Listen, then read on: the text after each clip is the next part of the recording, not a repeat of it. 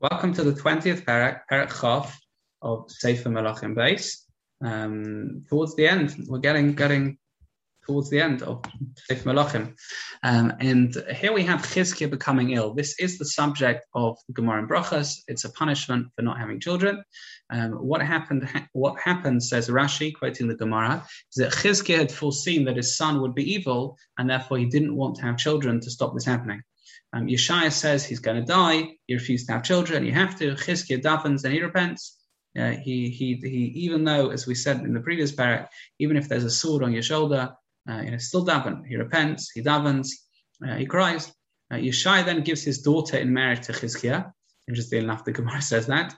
But before Yeshaya leaves the king's courtyard, Hashem says that Chizkiah is going to have another 15 years to live, and he is going to protect. Meaning Chizkiah is going to protect Yerushalayim from Ashur. Chizkiah, interestingly, asked for proof, and the clock, the sundial, goes back 10 degrees unnaturally, and that's proof.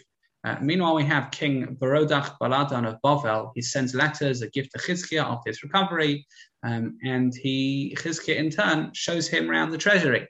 Hashem rebukes Chizkiah. It's not an appropriate occasion to show off his wealth. He's supposed to have hachna. He's supposed to have humility, as the Ralbag points out. Yeshaya said that as a result of this, Bavel would one day take all Jewish valuables as well as children to serve as officers in the palace of Bavel. Chizkiah accepts this and was actually relieved, says the Malbim, that it wouldn't happen immediately, which meant that he had time for tshuva. Chizkiah dies, his son Menashe rules in his stead. Menashe is going to be the subject of the next parak, which is remarkable. By the way, just a point, we met an interesting idol in the previous parak.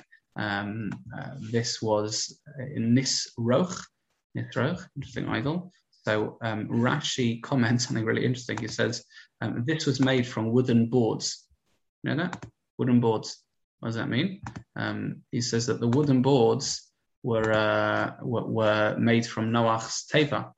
They believe that the wooden boards save Noach. It's remarkable to think the boards save Noach as opposed to anything else.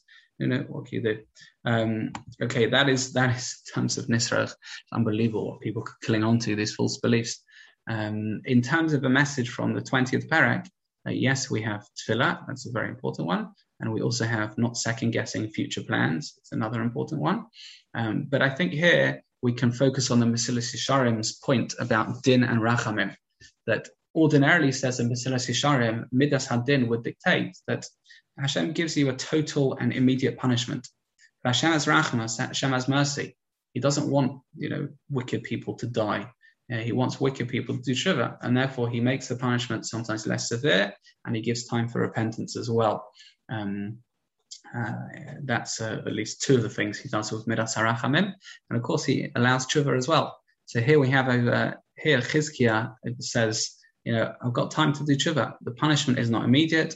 Hashem is going to give me rachamim, or at least the opportunity to do rachamim. By the way, Purim's story was like that as well.